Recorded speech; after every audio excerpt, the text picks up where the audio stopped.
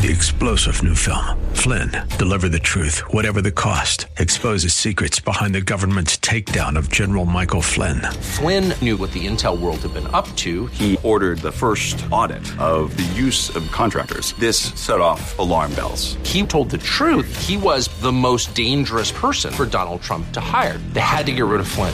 Flynn, deliver the truth, whatever the cost. Available now. Watch it today. Go to salemnow.com. salemnow.com. The Bruce Hooley Show podcast is brought to you by HemisphereCoffeeRoasters.com. Creating jobs and restoring dignity one cup at a time. Good coffee doing good. Learn more at HemisphereCoffeeRoasters.com.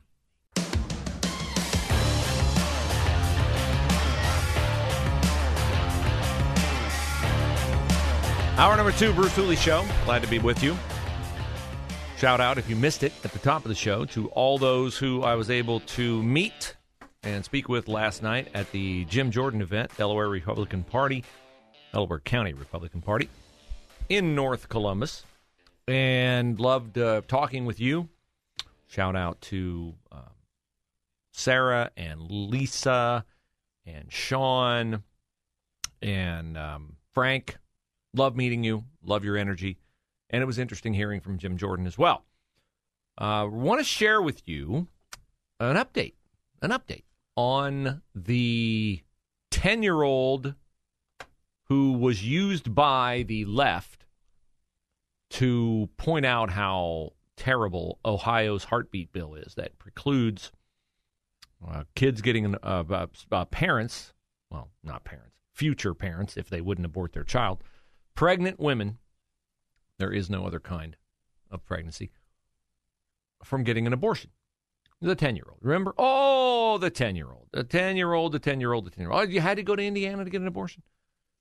She was past 6 weeks. And turns out she was raped twice by an illegal alien named Gerson Fuentes.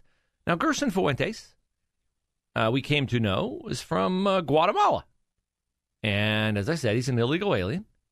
And he lived with the mom of the little girl that he raped twice. The mom told Telemundo that he did nothing wrong. That's what she told Telemundo. Okay. So what became of Gerson Fuentes? Well, he got charged. You knew that. And so he's in jail. And so who do you think's representing Gerson Fuentes? Do you think that Gerson Fuentes is sitting there in the lockup with his future freedom hinging upon the talents of a court-appointed attorney, given the fact that he's not super gainfully employed. He might have a job at a restaurant or something like that. Attorneys are expensive. If you've priced one, the hourly rate can be quite daunting. So who's representing Gerson Fuentes? Well, according to pjmedia.com, the reporter is Megan Fox, not local. It's a national organization that writes about life issues. The headline on the story is, why is the man suspected of raping a 10-year-old represented by prestigious law firms? Well, my interest is piqued. How about yours? So it starts out talking about an eviction notice that has been filed against Gerson Fuentes and the woman that he lives with by a company called Sawmill Crossing, which owns the building where Fuentes and his reported wife, Lourdes Gomez, live with, here's the interesting part, live with the victim and the woman's other children. Now, if you're like me, you're like, wait a second, that doesn't sound right. How can the girl that he raped be forced to live under the same roof with him? Where's Franklin County Children's Services? That's a question that PJ Media wanted to know, too. So it looked into the case of the pending eviction of Gerson Fuentes, the woman that he lives with, and the reason behind the eviction is, what do you think? Criminal activity, right? The people who run Sawmill Crossing, they don't want a child rapist living in their property, so they're moving to evict him, which means that, if you don't want to be evicted, what do? You go get an attorney, right? Also, who is Gerson Fuentes and Lourdes Gomez's attorney on this matter? Her name is Annika Lastly, a partner at a pretty prestigious law firm. Have you ever heard of Ice Miller? I've heard of Ice Miller. Ice Miller is a very prestigious law firm. Now, how does this guy afford an attorney from Ice Miller? Well, that question intrigued PJ Media as well. And so they did a little bit more digging. And one of the questions that they wanted to find out in the process of their digging was, hey, Franklin County, do those kids still live with Lourdes Gomez, their mom, and Gerson Fuentes, the guy who's accused of raping one of them when she was either 9 or 10 years old? The county does not answer PJ Media's question. They claim that the children have privacy, and so they will not answer that question. It seems like a kind of an important question. In Franklin County, wouldn't we all like to know that our authorities are not allowing kids who are being victimized to be forced to live with the people who are accused of victimizing them? I would like to know that. I don't think PJ Media is alone in that. I bet they have a lot of company in that, but Franklin County will not answer that question. Maybe somebody down at the Dispatch will get interested in this case. Oh, no, I'm sorry.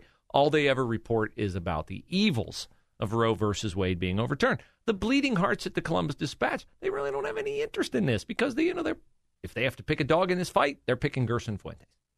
They're picking the guy who got a 9 or 10-year-old girl pregnant. That's the side they're on. They've made it very clear. All their reporting is slanted that direction.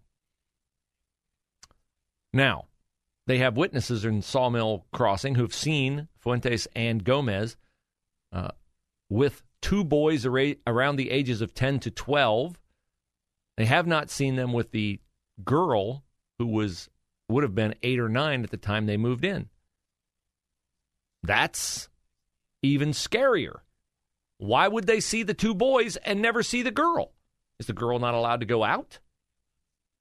This, to me, calls into question how safe that girl is beyond the time she's being allegedly, reportedly raped by Gerson Fuentes. Why is she not out there with the 2 boys? They're seen by neighbors. She's not. That's a problem. For me, it is. Apparently not for Franklin County. Now, Alyssa Lastly, who's representing them in the eviction case, is not, as it turns out, representing Fuentes in his criminal case. He has another attorney in his criminal case, and his criminal attorney is a guy named Brian Bowen of Luffman, Heck & Associates, which is another private firm here in Columbus. Now, funny thing about Luffman, Heck & Associates, PJ Media asked around legal circles in Columbus, tell me about this firm, what do you know about this firm? And one of the things that PJ Media reports is that Luffman, Heck & Associates doesn't do public defense work. They aren't public defenders. They get paid.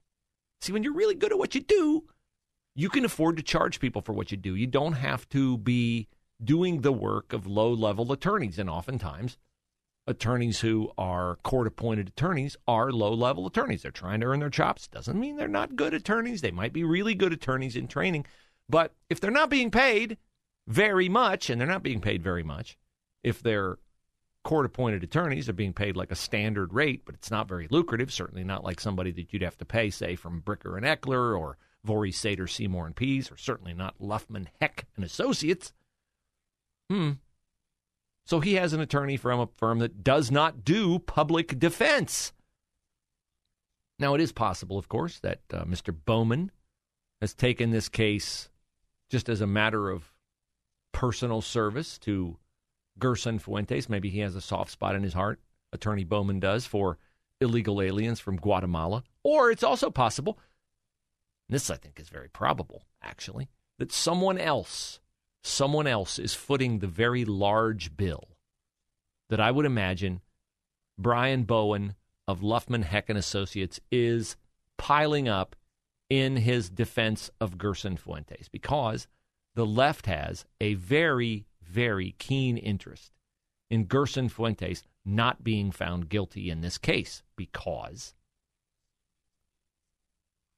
having an illegal alien in the country who rapes a 9 or 10-year-old girl and gets her pregnant is not a story that the left wants to tell, because they don't want people to think things that, for instance, Donald Trump said often in his presidential campaign of 2016 about the fact that the people who are coming across the southern border are not always, sometimes they are, but not always, solid citizens. And when they commit crimes in our country, and make no mistake, raping a 9 or 10-year-old girl and getting her pregnant is a crime. Well, the left doesn't want that narrative out there. So this is the situation with Gerson Fuentes. He has a battery of attorneys representing him on a host of charges. And PJ Media did a background on Annika Lashley, the one who's representing him in his eviction. And she was voted one of Columbus's top 25 attorneys this year. And guess what she once did on her legal resume? Guess who she once represented? It's probably a coincidence. She represented Planned Parenthood. Planned Parenthood. Can you believe that? An attorney representing Gerson Fuentes once represented Planned Parenthood. And coincidences never end.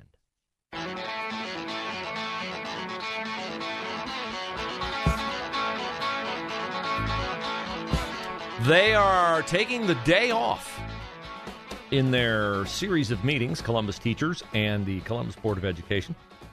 Back at the bargaining table tomorrow. Sunday's the operative day. That's the day they will most likely vote to strike. And they could be on the picket lines as early as Monday, which would be 2 days before classes are set to resume. Zoom learning would be the alternative if no contract agreement can be reached. I doubt that it will be reached, unless, of course, the board caves, which is possible because every single member of the Columbus Board of Education was endorsed for election to the Board of Education by the Columbus Education Association. Yes, that's right. They are bargaining with people who they wanted on the board, and now they have them on the board, and they can't get what they want out of them on the board, and so they are threatening to strike. 2 days before school is to start, giving parents of kids in Columbus who undoubtedly suffered the most in Central Ohio during the pandemic because they just lost track of school. They don't have as much parental supervision at home. Hence, they disengaged from their lessons. And we're still, and will be for years, digging out from the educational consequences of the pandemic. Now, I applaud the Columbus Board of Education for trying something to get these teachers back to the table. But here's the deal. If you're going to strike and you're going to go with remote learning, well, it needs to be robust. It needs to be monitored. It needs to be effective enough that the teachers feel some compunction to come back to the bargaining table and drop some of their demands. The one demand they have that I don't object to is that I do not think that it is a big ask to work throughout the district, to study throughout the district in buildings that are air conditioned. That is something that should be doable given all the money that the district received in pandemic-related giveaways by the Biden administration and by the Trump administration. Let me say, I was listening yesterday to someone laughing at the vaccines and how the vaccines have proven to be wholly ineffective and how unfair it is that Pfizer and Moderna are absolved from legal consequence, and that it's funny to them that these big pharma companies are having to throw away multiple millions of doses. But you have to admit that the vaccine was the result of Operation Warp Speed. And here's the difference between the way Trump did Operation Warp Speed and then the way the vaccines have been treated since Biden became president. There was nothing wrong with the way Trump did Operation Warp Speed. He mobilized the health, the research. He streamlined the process. he distilled down what typically takes years and years and years and years to a previously unfathomable length of time to produce vaccines. Now, the speed of that compromised the normal, I'm trying to figure out a word to say. Basically, the process wasn't as good, okay? Like when you hurry something to market, something that important, if you don't go through the normal procedures, and I will allow that there's typical government bureaucracy that ties up those things for a longer period of time than they need to.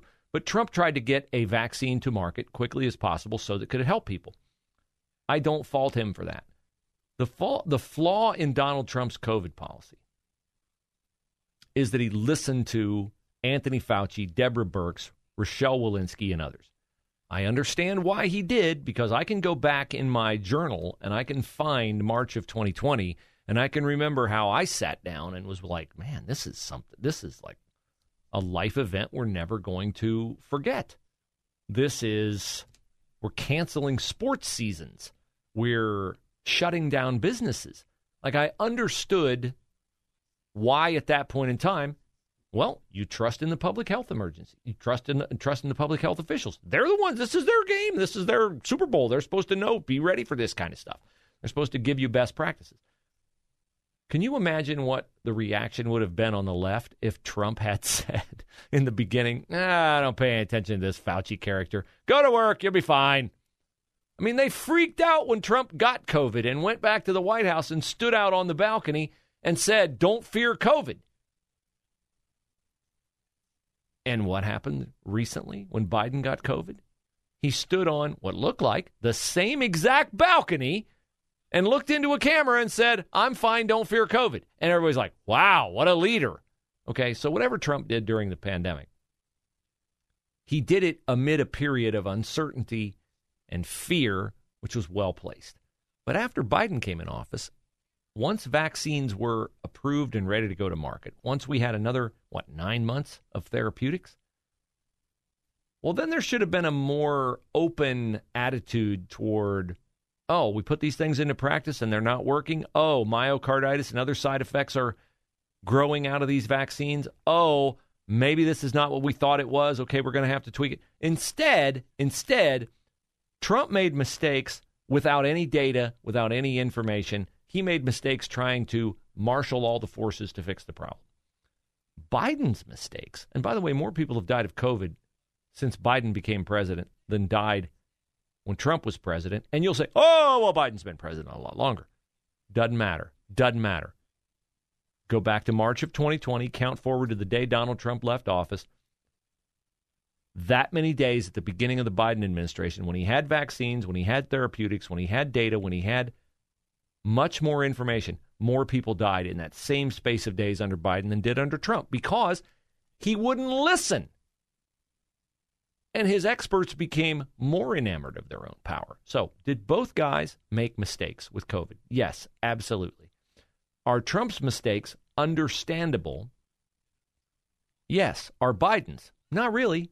Not really. Did you see the president yesterday? He came out for his little Inflation Reduction Act dog and pony show wearing a mask. Stupid. Doesn't save anything. Doesn't prove anything.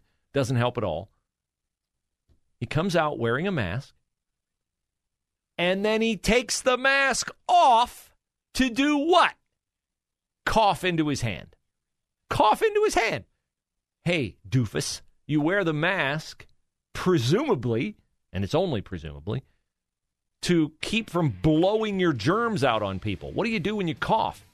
You project germs out. Oh, well, he covered his mouth. He was so polite, the president. Come on. So, Columbus City Schools, air conditioning, yeah, great idea. But all the other nonsense the teachers want, no, not going for it. Just like I'm not going for the fact that COVID's another big threat and we ought to trust the Biden administration, whatever it tells us.